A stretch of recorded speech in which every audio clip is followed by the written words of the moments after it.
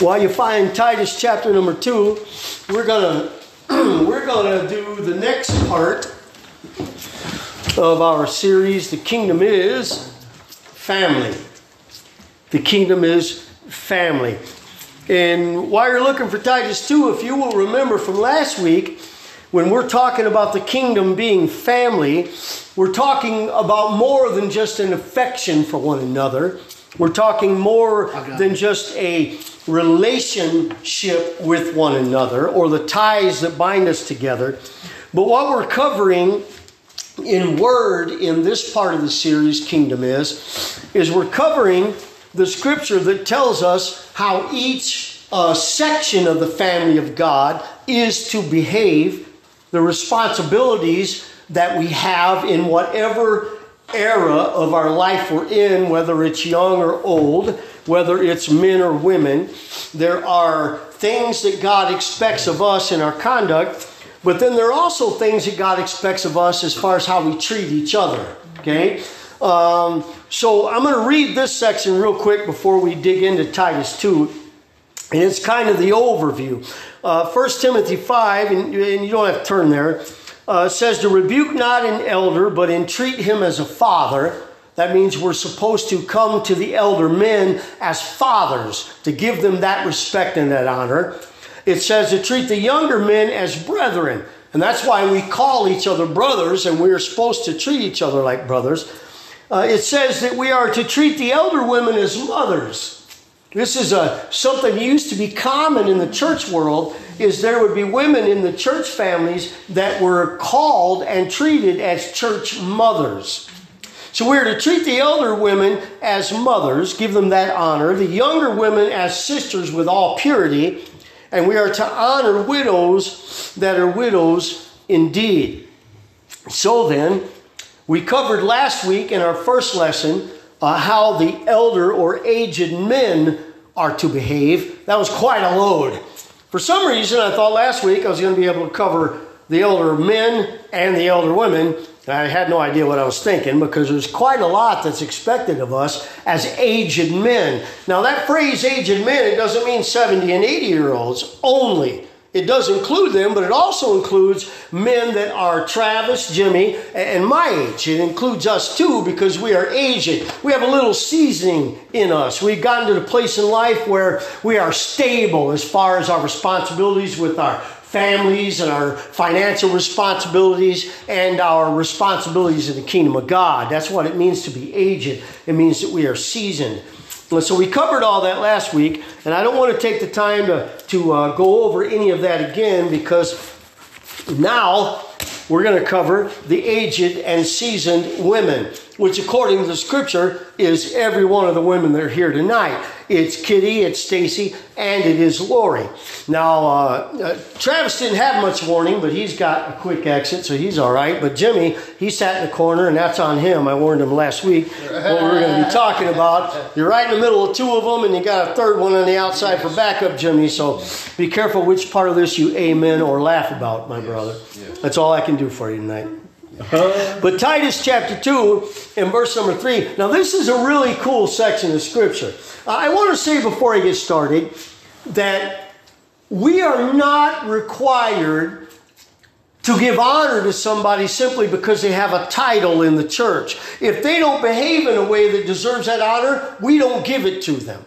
This is not a dictatorship. You don't honor whoever the under shepherd is simply because they're the under shepherd. They don't get to behave any old way they want to because they have that office. Right. It's quite the opposite. So the higher the office somebody has in the kingdom of God, the more they should love. The more they should be willing to give of themselves, the more they ought to be the first ones to live by example and show us how we're supposed to live this life, okay? They need to earn that respect. And I'm here today to tell you something you probably won't hear in a lot of places. If they don't earn that respect, don't give that respect.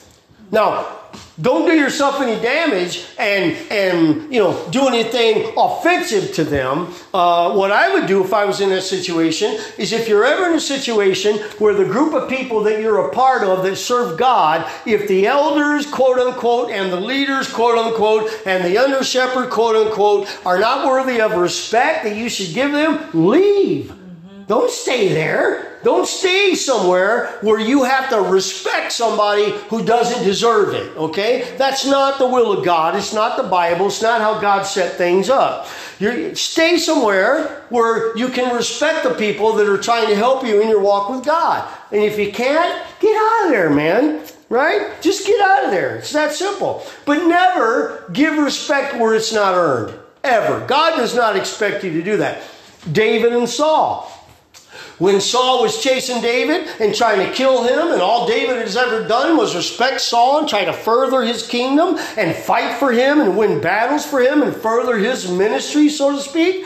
And Saul was treating him unjustly. Now David, he ran from him. He didn't stay there and let Saul treat him any old way he wanted to. I mean, twice getting a javelin thrown at his head. And David said, I'm not sticking around. He might have a better aim on a third time. Right. I'm out of here, right? There came a time where David left and he said, I'm not going to put up with this anymore. But even so, there were opportunities when David had the chance to kill Saul. And David could have been king immediately. All the people would have said, David, I don't blame you. You did the right thing. Saul was behaving in an ungodly manner. I don't blame you a bit, and I'm on your side. And even though all that was true by popular opinion, David said, I'm not going to harm God's anointed. You know what that meant was not that David couldn't say something that was true about God's anointed, even though it made God's anointed look bad. What it meant was David said, I'm not going to kill him with my hands. Even though he's not acting like it, he was still put in that office by God. Yeah. It's not my fault or God's fault that he's not behaving with honor in that office. So I'm just going to stay away from him so he don't kill me, and I'll let God take care of him. That's the way you do things, right? Don't sit around and put up with that behavior. They don't have a right to treat you some kind of bad way because they have an office in the kingdom. It's supposed to be the opposite of that, okay? So there is behaviors, though, that's required of us in order to earn that kind of respect. And we're gonna go over some of that tonight. Titus chapter number 2, verse number 3, covers the aged women, the seasoned women. Now, he just finished talking about the aged men. So now he says the aged women likewise. He's telling the preacher, this is what you teach them. Teach aged women that they be in behavior as becometh holiness. Now this is super cool. This word holiness, simplest definition of holiness that there is. And believe it or not, it's actually the definition. Who would ever thought of doing it that way, right? The definition of holiness is reverent. And what that means is a deep, solemn respect, right? So what it's saying is that the aged women, the seasoned women, live their life, behave in such a way that it shows a deep, solemn respect. A deep, solemn respect for what? Well, first of all, for God, right? So their behavior, whether it's at work or whether it's among their family, whether it's at a picnic like Monday or whether it's in the house of God or at a yard sale, ought to be in such a way that they have a deep reverent respect for the things of God. That the level of respect they have when they're in a church service isn't any higher than it is when they're at a yard sale. Right. That they don't treat the things of God like offhandedly or even joke about them or treat them like they don't amount that much all the rest of the week, but then on Sunday all of a sudden the things of God are super important, right? They just need to be consistent. Consistency.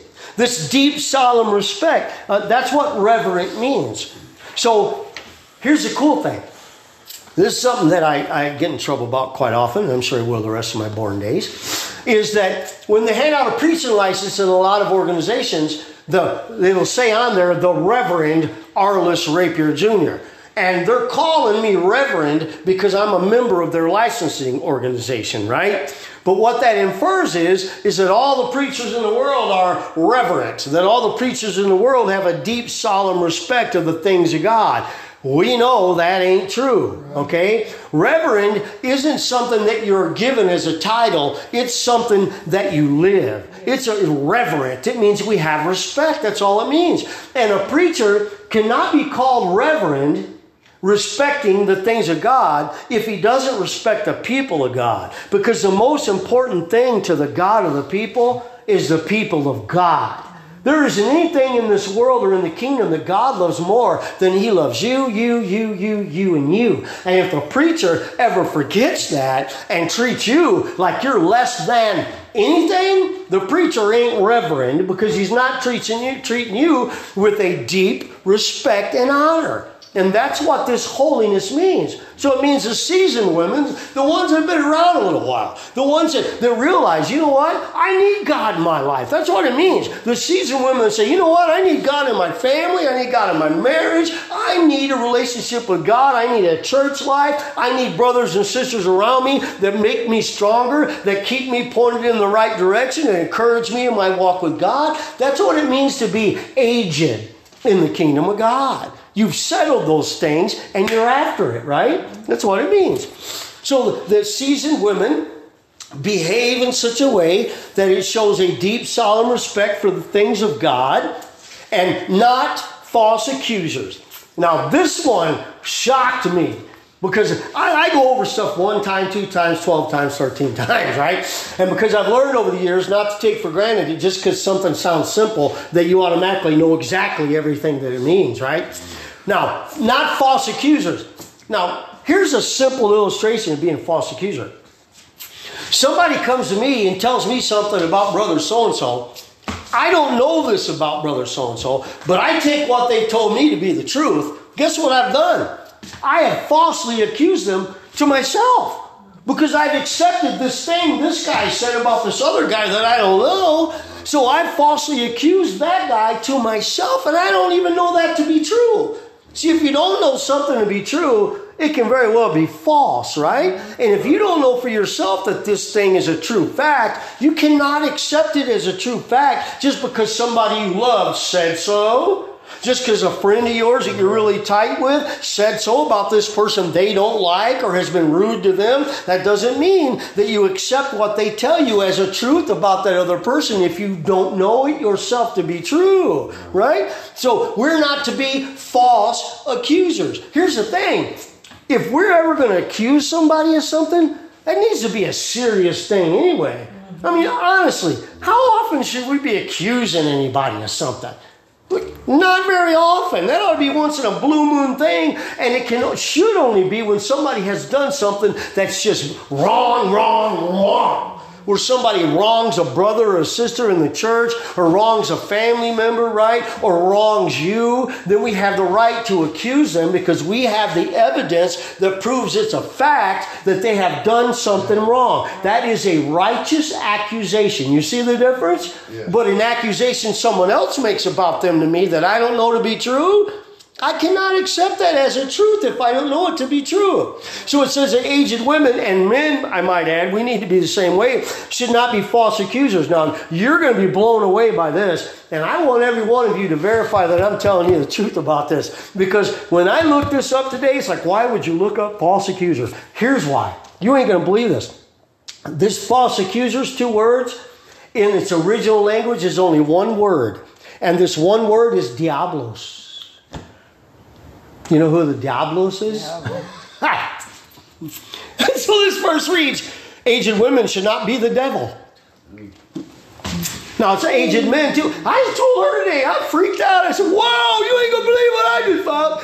2 words, false accuser. And think about this. Now this ain't just for women, this is everybody. None of us should be false accusers. But we just happen to be on the aged women right now, right? These 2 words, false accuser, is from 1 word in the original text, diablos, right? Now, what does the word call the devil? The accuser of the brethren. Not just the men, but the women too, right? So it's the devil's job to bring accusations against the people of God. So you know whose job we're doing when we say something negative about somebody in the kingdom? The devils. Whose? The devils. The devils. That's a devil's job. I got to say, he's got a lot of co-workers in today's age, right? But I don't want to be the devil's co-worker. I got nothing to say about nobody that I don't know to be true. And even if I do know it to be true, if it doesn't affect you, I got no business to tell you. I got no reason to tell you.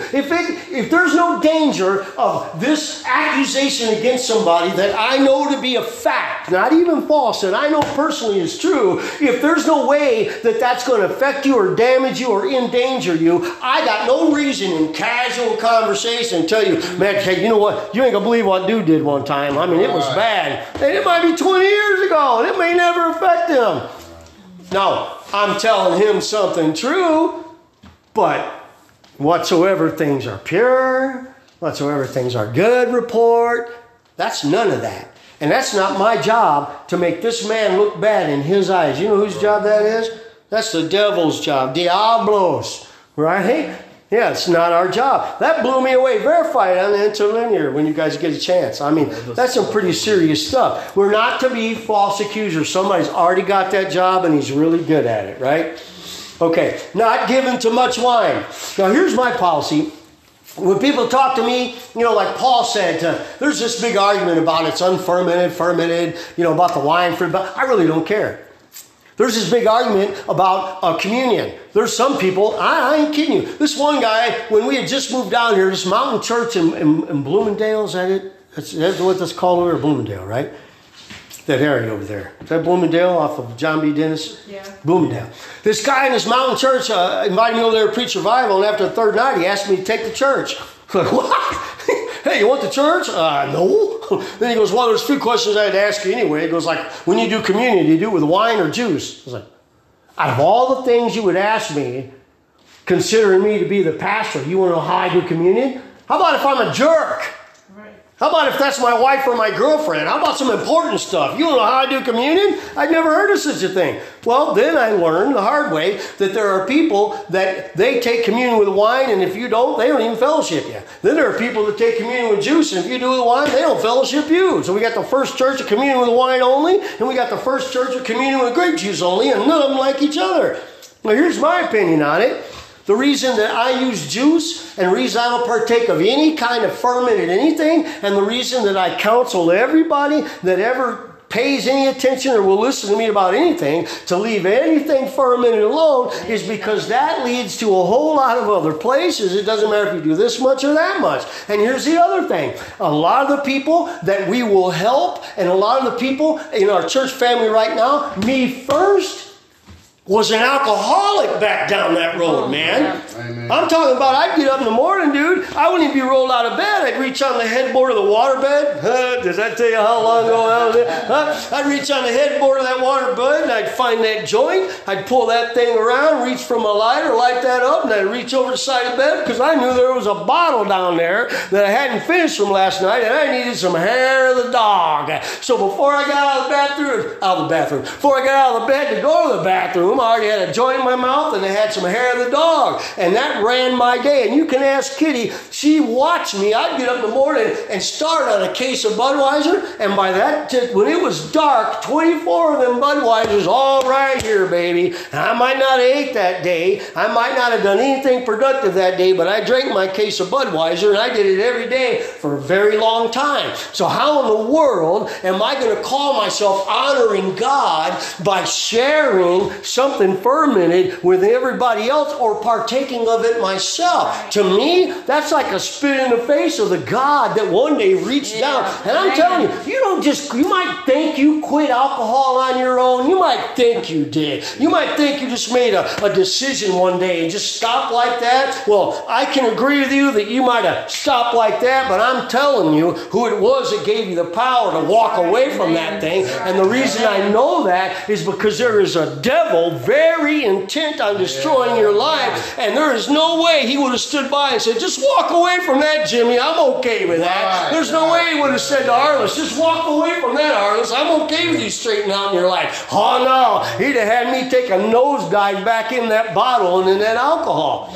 So my policy is, no, we don't and we won't. Amen. Now, I'm not going to be in a service of some first-time visitor trying to straighten their life out, or somebody's just come to God, and that alcohol cost them their driver's license, their first marriage, cost them their children, they don't get to see them anymore, cost them jail time, and then I'm going to be the one to give them a fermented drink for the first time when they... No, sir. No, ma'am. Now, I don't care about the First Church of Wine Only. They ain't got to fellowship me. I'm trying to help somebody. You understand where I'm coming from? So this thing, it says not given to much wine. Around here, I would suggest not being given to any. Amen. Just don't be given to any of it. Hey, stop and think about the wording of that too. Don't you think that a little odd, the way he worded it, not given to it? When you open the door to that, if you're not careful, that door will open all the way up. And people have given their marriages to it. People have given their children to it and don't have them anymore. People have given their jobs to it and don't have their jobs anymore. I know what I'm talking about. So we don't. We just don't. The aged women, the seasoned women, teachers of good things. I love this. I love this.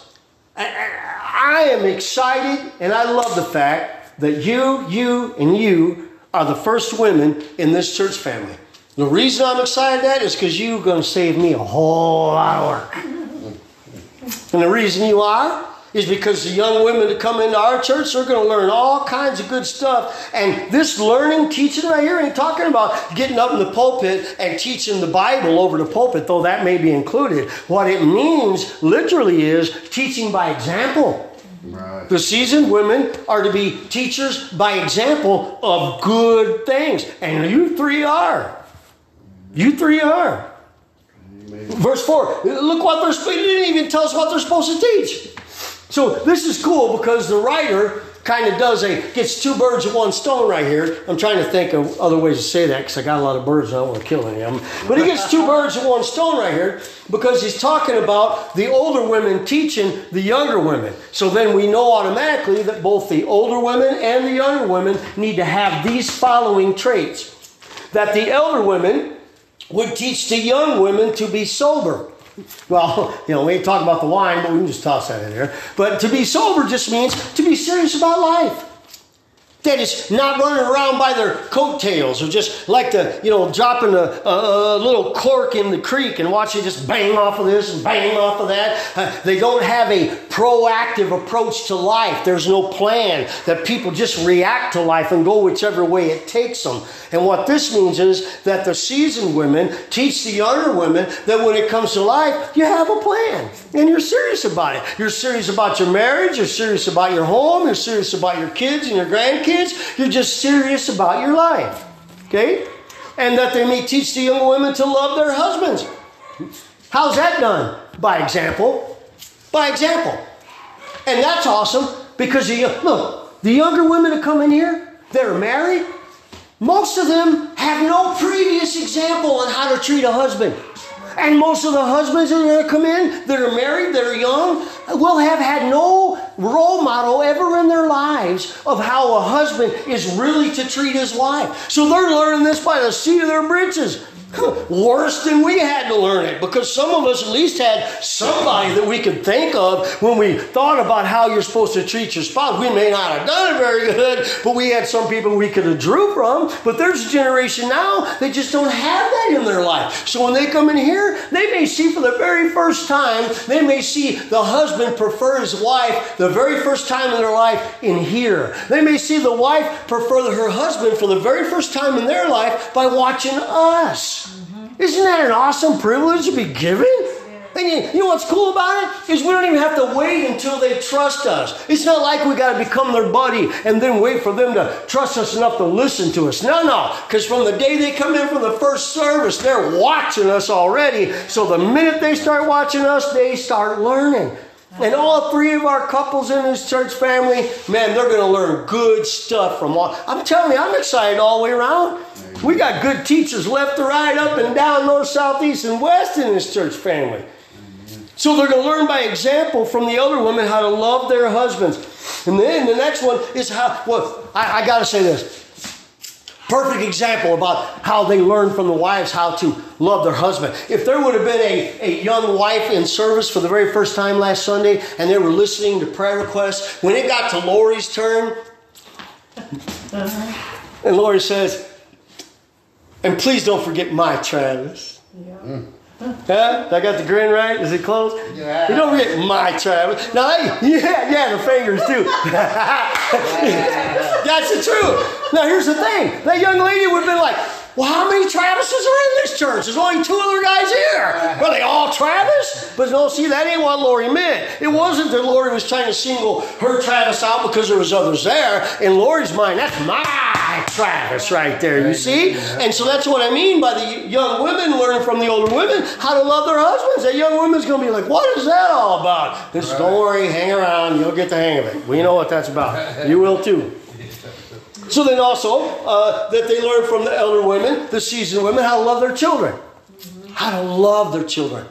I'm going to tell you a parenting style that I've seen in the last couple months on one of our trips. And it's because this young lady, well, she's, good grief, she's 33. Yeah, young lady. She didn't have a role model in her life on how to love children. She wasn't loved in a nurturing way either. So every time one of her children would act up and she finally had enough, she would go over to this child and grab him by their shirt and say, I told you to stop that. No, I'm here. And me and Kitty were sitting there going, remember? We were in shock. Yeah, it was in Wisconsin.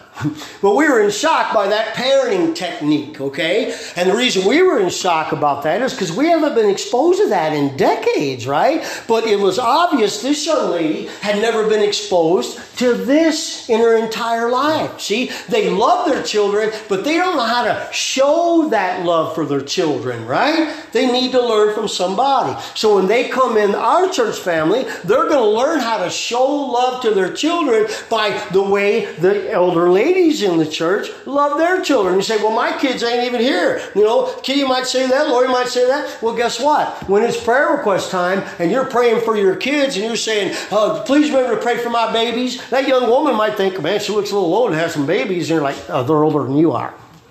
Right. Guess what that teaches them? Teaches them how to love their children. Yeah. That is your baby when it's in diapers, and that is your baby when it's this tall looking down at you, right? Mm-hmm. It's your baby. And they're going to learn that from you, Mom. Do you see the privilege that is? Mm-hmm. Man, we can't walk down to the courthouse in Kingsport and say, you know what? I want to talk to all the young men here and straighten them out.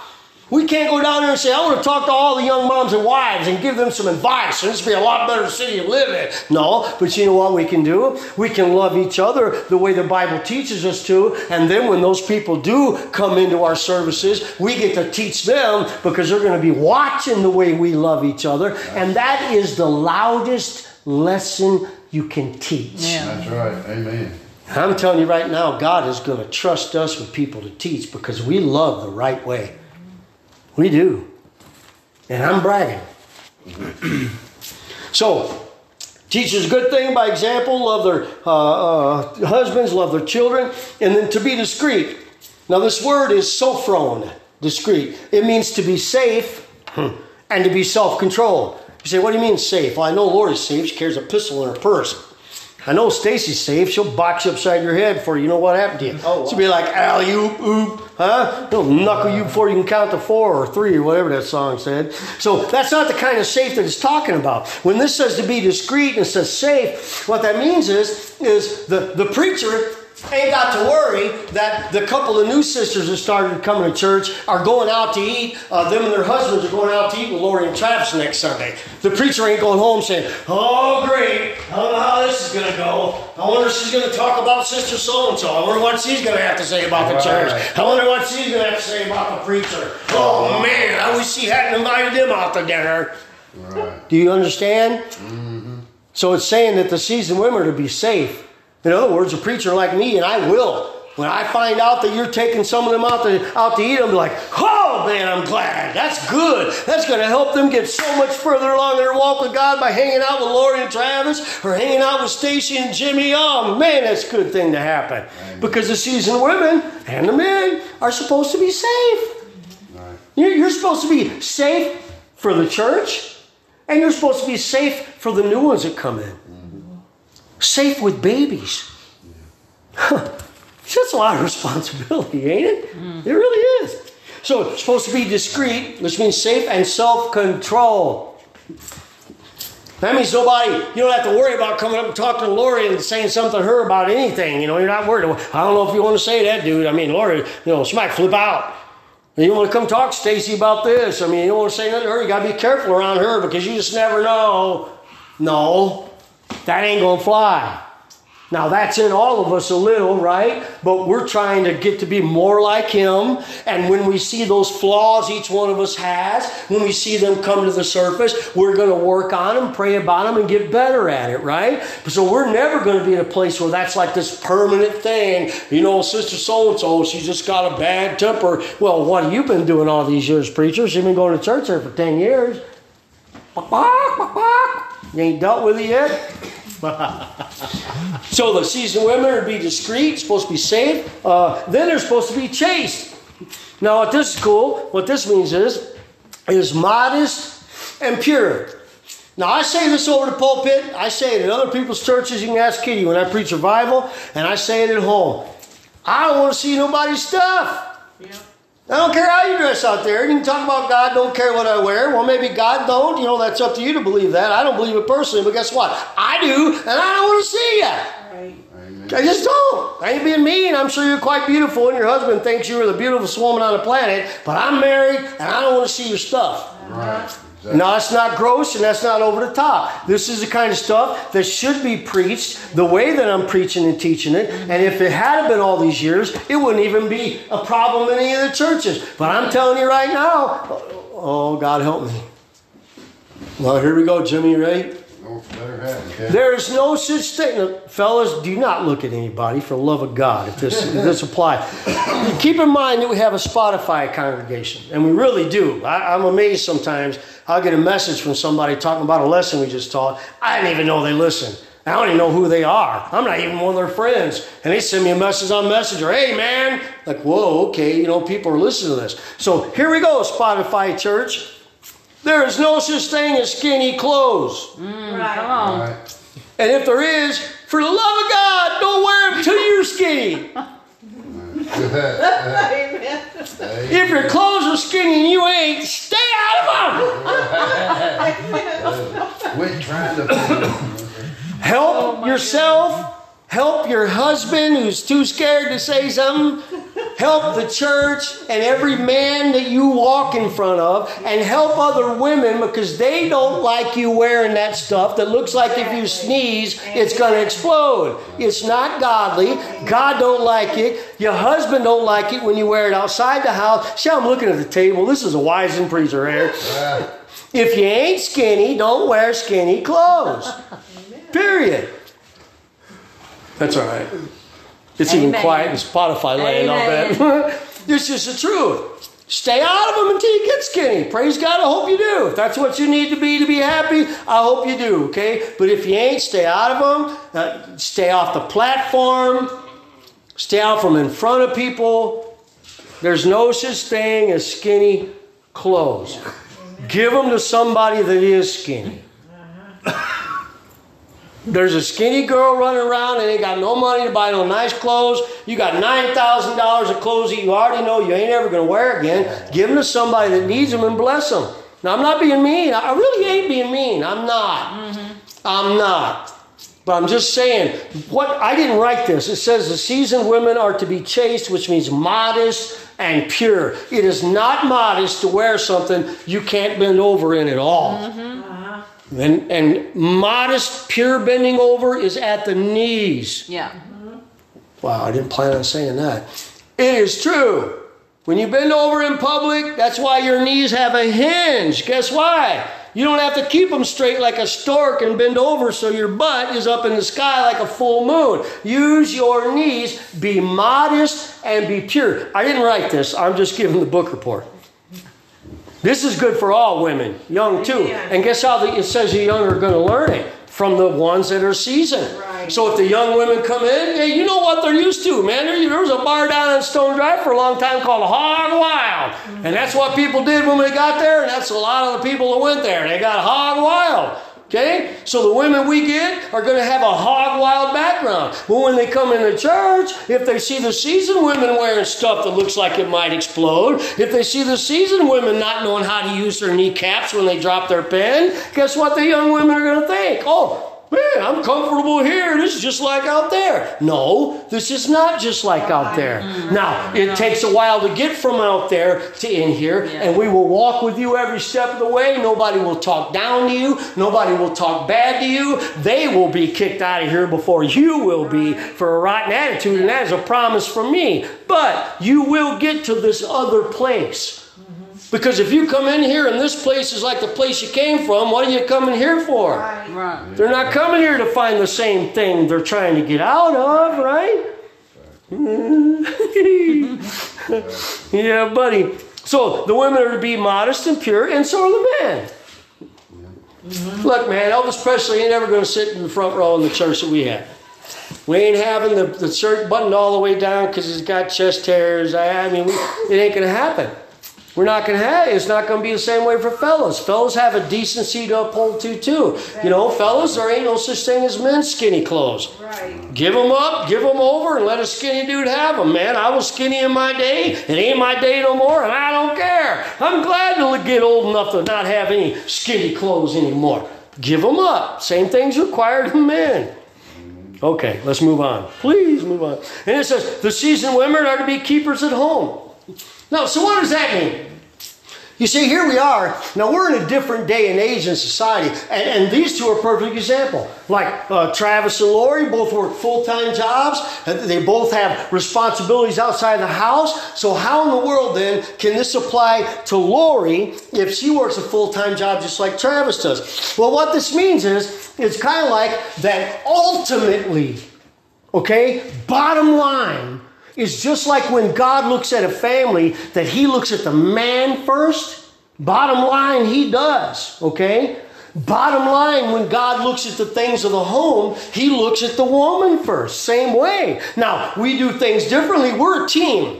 These two shall become one flesh. We are a team. And anybody that's in a good marriage knows their marriage is good because they're a team and we do whatever we got to do to get it done. That there are some things that, okay, you know what, you're better off doing that because I'll blow the whole house up. Then there's other things like, you know what, you're better off doing that because I will burn that yard up and grass will never grow again. So I get all that. But when it comes down to it, we're a team. Yeah. And if there's something in the middle that either one of us can do and it needs to be done and I'm there and you're not, I'm going to do it. I ain't going to stand back and say, well, man, them are dishes and guys don't do dishes. Do you want to eat out of dish or do you want to use fingers? Right. It's that simple. It's that simple. But ultimately, God, just like God looks at the man when it comes to the spiritual condition of his house, God looks at the woman when it comes to the physical condition of the house. Now, whatever arrangements are made in there as a team, praise God for it. There should be. The idea that we have a Captain Caveman mentality. I'm going to tell you what I don't like. Who cares what I don't like, but I'm going to tell you anyway because I'm the one talking. One of the pet peeves I got about men is when you go to somebody's house and you can find where dude's been all day. Because you see his footprints at the door, you see his boots right there, you see his socks over here, you see yesterday's britches over here, you see the magazine he didn't read but opened over there, you see the crumbs from the Doritos pack, and it's like, you didn't marry your mother. It don't matter if you worked all day long, pick up after yourself, dude. It don't hurt. Take the pants off, you still got them. Whoop, whoop. Walk them over to the basket, it ain't complicated. Well, I worked all day. Well, the day ain't over, big boy. Work some more and pick up after yourself. And you know what you'll find out? If you got a problem with the way whoa, where in the world? I guess it's Spotify. If you got a problem with how your wife does or does not take care of the house to your liking, you'll be surprised to find out that if she didn't have to do all her clothes and yours too, she might have a little more energy to do some of the other things that you can't figure out why she can't do. If she ain't running around picking up after you all day, she might be able to get to that other stuff that you wonder why she never gets to. Amen. I know. Keepers at home. Good. Why wouldn't they be? Why wouldn't a seasoned woman in God be good? Why wouldn't a seasoned woman in her marriage be good? I mean, why wouldn't we be? These are people of God we're talking about. And we're talking about notice it doesn't say perfect. Right. Notice it doesn't say without flaw. Right? Notice it doesn't say a pickle without warts. Right? But it says good. So, I mean, that's like, duh. Why in the world would he have to put this in there? But, well, I'm sure we all got a few reasons we can think of why he would have to put this in here. But we should be good. I mean, really. We ought to be good people somehow or another, right? Okay, then here we go. This is another fun one. But I love this one. You know why? Because this one has been slandered, used, and abused. And people have used this to manipulate women. And I love to teach on this because it takes that bullet out of their gun. The seasoned women are to be obedient to their own husbands. Now, there's a phrase I hate when preachers say it, and they say we got to unpack this. But guess what? We're going to unpack this. So this says that seasoned women are to be obedient to their own husbands. Now, I want to point out first, before we get started on the fun part, that it says to their own husbands. Okay? Now, what this means is there is no other man in the world that ever has authority over you other than your husband. That's right. And it don't matter if they're in a church and they're the elder. It don't matter if they're in a church and they're the pastor. When it comes to your life and your spiritual life with God, no man has more authority in your life than your husband. I don't have more authority in your life spiritually than your husband does. Now, let me explain that. Now, I have an office of under shepherd. I will go to hell if I don't teach you right. And I'm not trying to go there, okay? That's why I'll talk about difficult things like I do, because I have to teach you, and I'm not going to hell because I was too sissified to teach you the tough stuff, okay? But I have that office as an under shepherd, so I have more accountability in your life. But once I teach you, guess what? Guess who it's on then? It's on you after you learn it. Now, I will help you. Some things are difficult to figure out how to apply. Oh my gosh, I know that's correct. Some things take a while, right? So there are some things that when I teach people, I have to walk with them a little ways and check in every now and then and kind of nudge them a little bit in that direction. But pretty soon they get it and they're on their way to whatever the next thing is God wants them to acquire, okay? But when it comes to your life as an individual Christian, I don't have the authority to come and say, well, Lord, you shouldn't put up with that. Well, Lord, you should do this. I don't care what Travis said. I don't have that authority. Right. First of all, I don't want the headache. Ain't none of my beeswax unless you ask me to help the both of you, okay? But I don't have the authority to come over and say, Stacy, listen, we're going to have to talk about this because, don't tell him, though. Let me help you. Anybody spiritual that talks to you about anything in your personal life and then tells you not to tell your spouse is not spiritual. That's right. Exactly. Now, there may be some things that you're going to have to figure out whether or not you need to share. That's on you, right? They don't know and I don't know. But anybody that ends a conversation with you personally and then says, don't tell your husband, get out of there. Or ask him, why not? Right. I tell my husband everything. Yeah. And what they need to say sometimes is, now look, when you talk to Jimmy about this, you know him better than anybody else does, so you know how to approach all this, right? You follow me? Now that makes sense. Yeah. But no, ma'am, that's why it says your own husband. Not anybody else's, your own husband. Now, what does it mean exactly when it says that seasoned women are to be obedient to their husband? That doesn't mean the husband comes in and starts barking orders. I've been some places that's the way it was. That's a shame. That's not a relationship. That's a service. That's a servant and a master. That's not a relationship. That's some kind of business arrangement, a contractual arrangement. When this says obedient, this word means subordinate spiritually. Now, what subordinate spiritually means is it means that, remember how a minute ago when I said that just like God looks at the man when he looks at the spiritual condition of the house? This is right in that line. The way that women are obedient to their own husbands is they understand that spiritually they are subordinate to their husband. And what that means is they don't walk around and yes, I'm master. That's not what that means. That don't mean that they just mindlessly do whatever their husband tells them. That's not what that means. What that means is they have an understanding that in the hierarchy of God, it is God first spiritually, of course, but then when it comes to accountability, it is the husband and then it is the wife. Now, that doesn't mean the wife is scot-free and the husband gets blamed for everything. No. What it does mean, though, is that when God looks at the house, when it comes judgment time or when it comes direction time, that God looks at the husband first. What being the head of the house really means is, if it ain't right, it's the husband's head that's going to roll. All of a sudden, it ain't something like, yeah, I'm the head of the house. Like, oh man, I better watch my neck. It'll be my head. You follow me? So when it says to obey the husband, what it means is like, okay, believe it or not, I have a very strong-willed wife. I tease her all the time. I mean, she's strong-willed, man. So you don't come to Kitty and say, all right, look, this is how we doing this. Guess what? That'll be the last way that happens, even if it's right. Because Kitty's like, oh, no, that ain't the way we do things around here. You might have been right, but guess what? You came the wrong way. Ain't going to happen now, okay? Strong-willed. Thank God for that.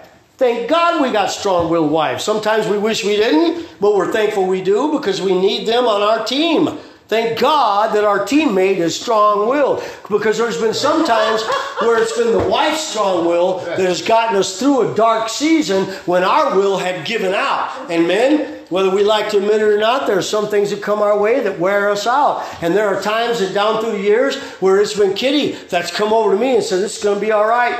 We're going to get through this. God's got our back when I'm standing there feeling like this ain't ever going to be all right again. We're not going to get through this. And I have no idea where God is right now. And then my wife will come up and give me those positive words, and I draw from her strong will. That's the way a good team works. We're not threatened because our wife is strong-willed, but we better be smart and learn how to approach her. Amen. Okay, thank you.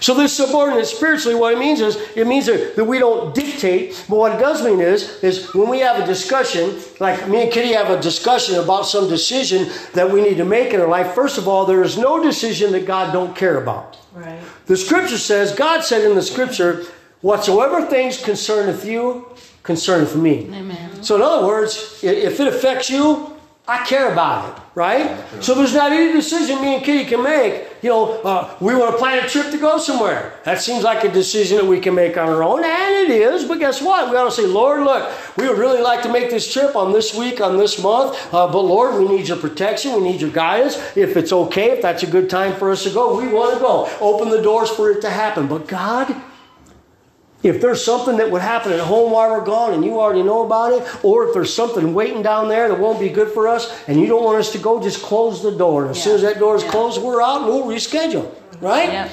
But see, now when we discuss that, we make that decision together. And if there ever comes a time where we have differences of opinions on how something is to be done, me, as the head that's going to roll, if I'm just sure and convinced that it needs to be done this way, and Kitty realizes that I am convinced that it needs to be done this way, and I'm not going to change my mind, not because we've been arguing, having heated fellowship, but because we've been discussing this for a while, and I'm pretty solid in it, then what she will do is she'll say, well, okay, now, I guess by now you figured out that I don't agree with that, and I don't think it's going to work. But you're the head of the house.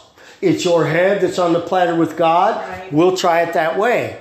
Now, what's important to understand is once you make that decision, that means you fully get behind that decision you don't agree with, and you do everything in your power to make it work. Right. Now, what I've seen out in the world, and I've seen in a lot of church couples, is if the husband has a decision that's different than the one the wife has, and he says, no, we're going to do it this way, I really think it's going to work, the wife will say, okay, you're the head of the house, but then she won't help, she won't participate, she won't try her best to make it work, because secretly in her heart, she don't want it to work. That way when it blows up in his face, she can say, I told you so.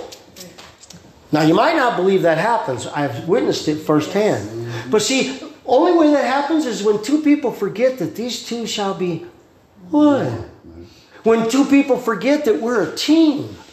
And what blesses me blesses you. And what blesses you blesses me. And what makes you look bad, guess what? That makes me look bad too. And what hurts your feelings because it blew up in your face, that should hurt my feelings too. Right. And if it doesn't, there's something wrong with my love for you. Right. Now, on the flip side of that coin, this is good teaching. On the flip side of that coin, I need to be confident enough in my wife as my partner. And when we've got a few years together, we've been through some things. Oh. Now, if we have a decision we got to make, and there's been times where we've had differences of opinion, and I've thought about it, and we'll walk it off, chew on it some more. And I'm like, Lord, if this ain't right, tell me. If there's a third way, give me that third way. Tell her a third way. But, if it's her way, Lord, tell me. And there's been times where God didn't say nothing. And the reason God does that from time to time is because, like you said last week, God gives us time to put into practice the lessons that we've been learning. So there's times where God won't give a clear answer because He wants to watch how we settle this. And there's been times where I've been like, okay, hon, you know what? I still believe that this is the way we should do it, but you are dead convinced and you got your heels dug in. So you know what? We'll try it your way. See, you have to have enough confidence in each other to be able to say, there's been more than one time where I was right and she was wrong. I didn't hear nobody. Yeah, that's a little better. Jimmy is in the corner. That'd been a good time to say something out loud, Jimmy. You're in the corner and all. And the same way goes for the wife. There needs to be some times where the wife says, you know what, there's been more than once where I just didn't see that at all. And we did it his way, and I just knew that was going to be a disaster, and it wasn't. So there's got to be that mutual trust, right? And that comes from understanding that your spouse is not going to want to do it their way because they just have to have their way. And they want what's best for both of you. So this being obedient to their own husbands is subordinate spiritually. Now, worldly women think submission is weak, but the Bible teaches it's powerful. Right. Now, notice what this submission, again, it's not, he's the boss and I do whatever he tells me. No. What it means is that I understand the order of things. And I understand that I'm married to a husband that if he really thinks I'm right, he's going to listen to me. I've got that kind of a marriage. Right. So when it comes down to it, if my husband's dead set on something, then I'm going to go along with them and help the best I can because I am in submission. And the word submission, best illustration of what that word means is, sub means below, right? So in order for us to be in submission to God, our mission has to be below whatever God's mission for us is.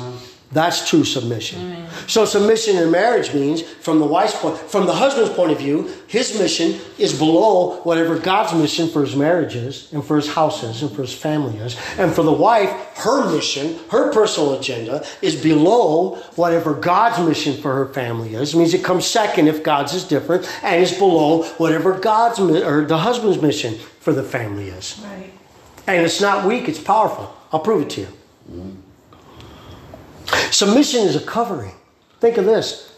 What's the husband's covering? Jesus. But he gets out of one covering and he's toast. Yeah. The wife's covering? Jesus, husband.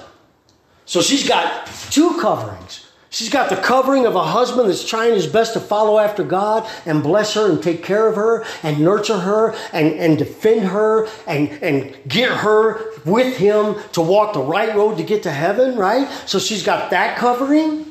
And then she's got the additional one of God himself over that one. It's a double covering when we're in the proper line of order. And here's the power of it. You don't have to go there. I'll read it to you. 1 Peter 3:1 says, likewise, ye wives, be in subjection to your own husbands. It's the same word. That word means to be subordinate, understanding the order. Be in subjection to your own husband. Listen to this. That if any of the husbands obey not the word, this obey not means disbelieve it. So we're talking about women that serve God and come to church and their husbands don't even believe in God. They don't believe in the church. They don't believe in Christianity. Listen to how powerful submission is. It says, you wives that have husbands that obey not, that don't believe the word, they also may be without the word be won. That means they may never even go in to hear the preaching, but they can be won. Right. They may never go to the church and receive the word, the preached word, but they can be won What do you suppose it is that wins them? It ain't the wife that comes home and says, well, I don't know why it's taking you so long. It ain't the wife that comes home and says, well, I'm glad you came on Mother's Day and Christmas, but you could help a little more than that. I was so embarrassed today. It was Father's Day and I was the only one without my husband there. No, that don't ever encourage a husband to get up and go to church on Sunday morning. It don't do it. Guess what it is that does it?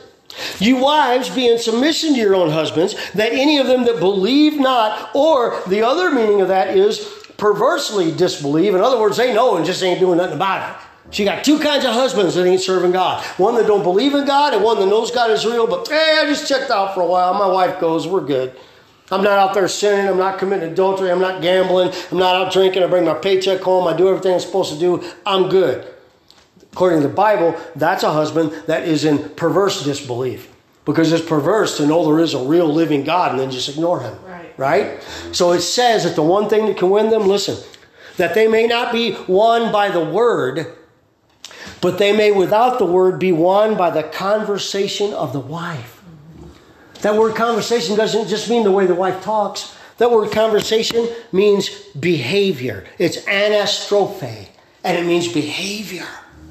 So it's in the same verse talking about being in submission to their own husbands. So what it's saying is, man, wife, you go to church on Sunday morning, you beg your wife 3,000 times to go to church and he won't go, and you get up and you go anyway, and you say goodbye to him with a good attitude, like the Bible teaches us to treat each other anyway, right? And then you come home from church, and instead of saying, I really wish you'd have been there today, you come home and what do you want to do today? You want to go have lunch? You want to have a home-cooked meal? You want to go to the park? And you love them the way the Bible teaches a wife to love her husband? This Bible says that just by being in submission, that is so powerful that a man that ignores a God he knows is real cannot ignore the way you treat him. Woo! And you keep treating him good when he knows you're disappointing him. He already knows he's disappointing God. Don't you believe? Spotify world, don't you believe it for a minute that husband that won't serve God with you don't know he's disappointing God. He knows he is. But what's going to eat at him is the knowledge that he's disappointing Almighty God, and he knows he's disappointing you, and yet you continue to treat him like a king. That's powerful, man. That means you're the greatest preacher your husband will ever have. Woo, boy, that's good. I like that. I'll have to remember that and use it again some other day. But the way you treat your husband can be the thing that preaches to them when they don't go and hear a preacher over the pulpit. Now, don't tell me submission is weak. Submission is awesome. Okay, I'm going to give you just a couple more to go along with that, and we're done.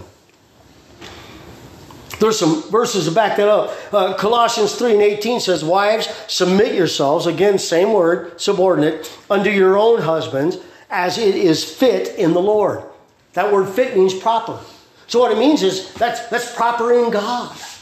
So you don't do it because your husband's a king. You don't do it because your husband's a boss or he's the smartest dude ever walked the planet or walks on water, right? That's not why you do it. You do it because it's proper in God.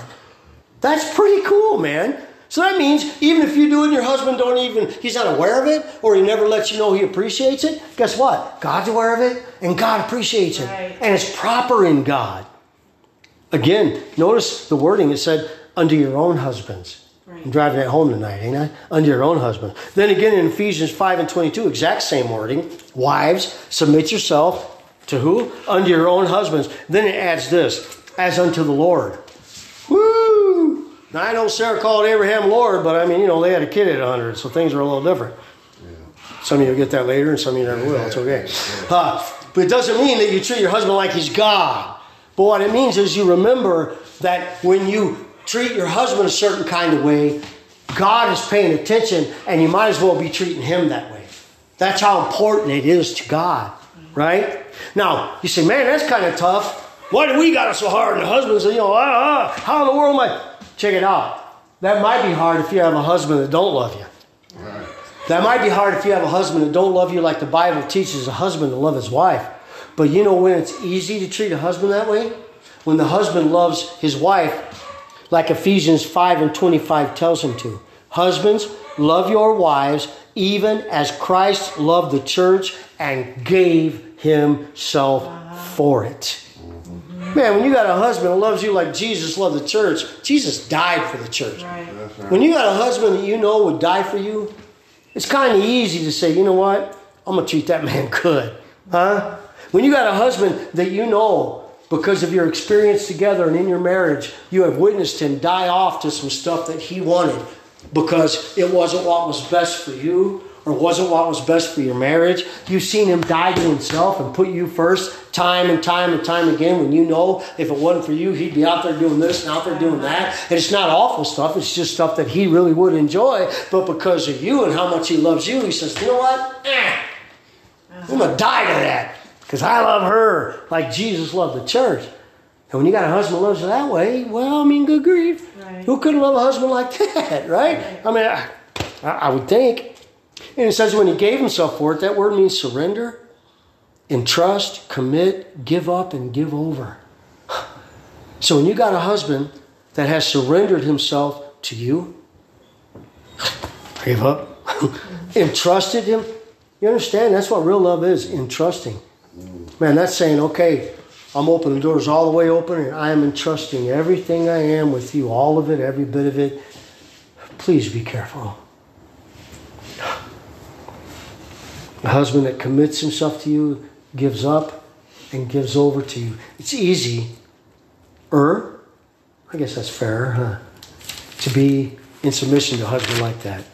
And then finally, it says the seasoned women are to be discreet, chaste, keepers at home, good, obedient to their own husbands. And then it tells why. This is awesome. And we're going to end right here. So that the word of God be not blasphemed. Would never in a million years open your mouth and blaspheme the word of God. You would never open your mouth and say a bunch of nasty stuff about the holy word of God. Right. So if this says that if the seasoned women behave this way, it'll keep the word of God from being blasphemed, then that also implies that if they don't behave this way, then it causes the word of God to be blasphemed. Well, who is it it's referring to would be doing the blaspheming? Well, it starts with the people that won't line up to the word, but guess who does the most of it? The people out there. Well, if that's the way Jimmy and Stacy treat each other, why in the world am I going to church there? We're already doing that. Exactly, yeah. Well, if that's the way Arnold and Kitty talk all nasty and stuff and running people down like that, why in the world are we going to go there? We're already doing that. It ain't no different than what I'm doing at home. That word of God must be nothing. Must not be no real God. Must not be no real church. So guess what they're doing? Blaspheming. And who calls them to do it? I did.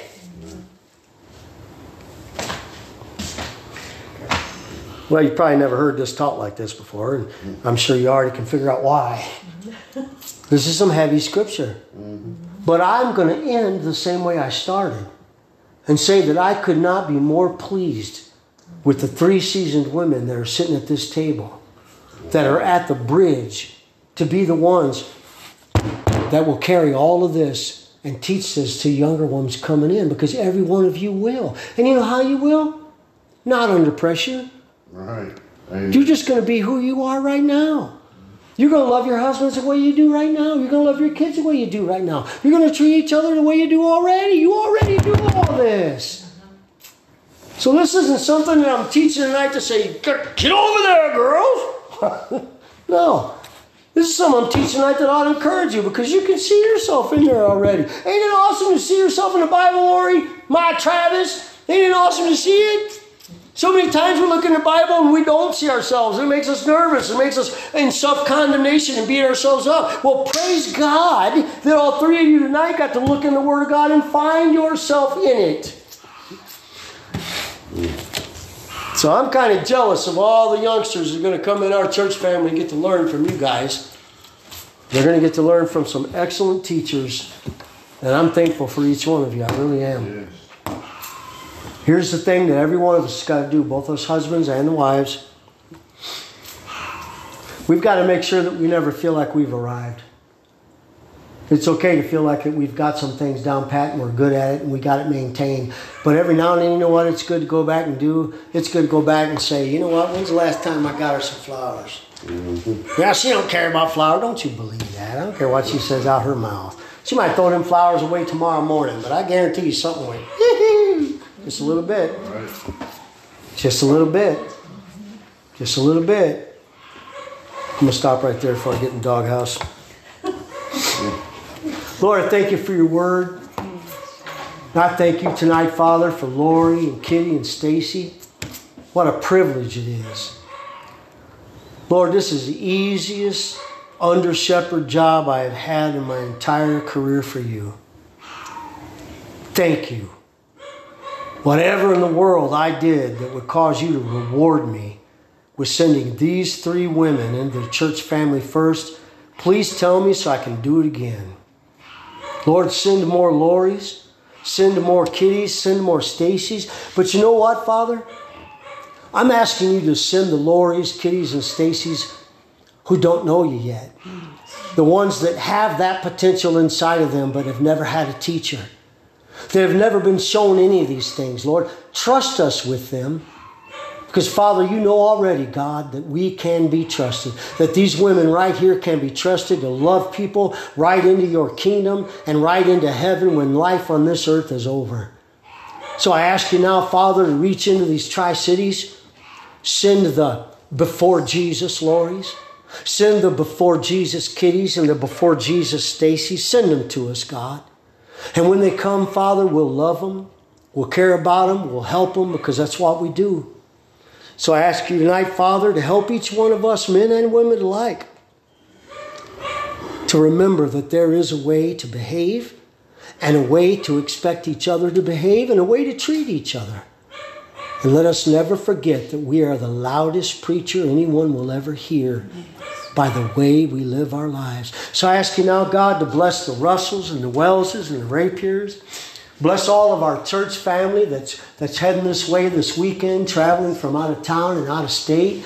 Lord, thank you for trusting us with them. Thank you, Lord, that there's something here that has impacted them. And Father, help us to never lose that. I ask you tonight, God, to do all these things for your glory. And everybody said in Jesus' name. Jesus' name. Amen. All right, God bless you. I don't know if it's raining or not. If it is, I'm in big trouble because the windows are down. But it got awful dark in a hurry. Oh, did it?